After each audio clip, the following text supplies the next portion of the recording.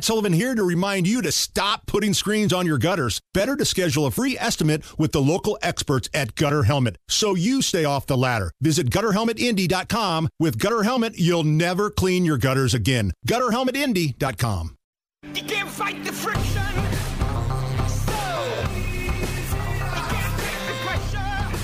You're listening to the Hammer and Nigel Show. Nigel Hammer's over there.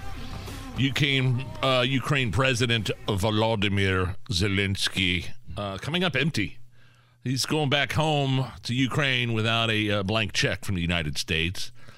What the House and the Senate really want to do is, okay, if we're going to give Ukraine more money to fight the Russians, we're going to pair it with a bill to strengthen our border.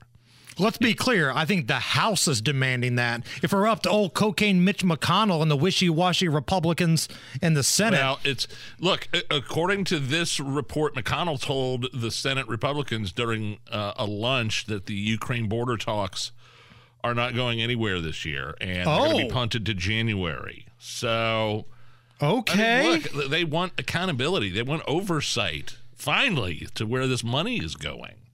And what took so long? Like, why all of a sudden now do they want oversight? We've been demanding this since we started giving them money. Like, this is our money. Well, correction. It's our grandkids' money. But all we're asking for is a paper trail of, what's happening. What are you using it for? One of the things Biden said during this joint press conference is that that NATO is in Ukraine's future. I mean, that was the whole red line for Russia to begin with. No, NATO is like encroaching our borders.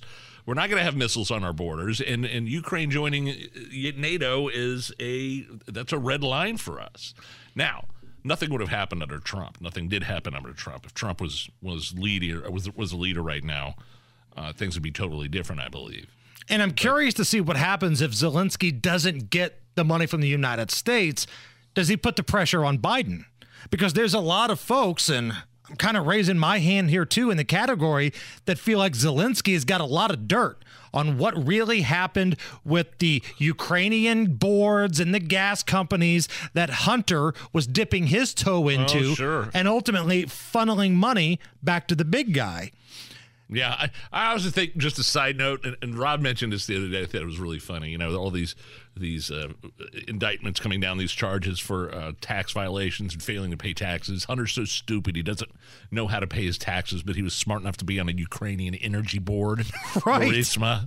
Right. Like, okay. I'll retweet this here in just a moment. What's that? Don Jr. on Twitter put this out earlier. Here's AI Zelensky and what he really wanted to say today. Thank you.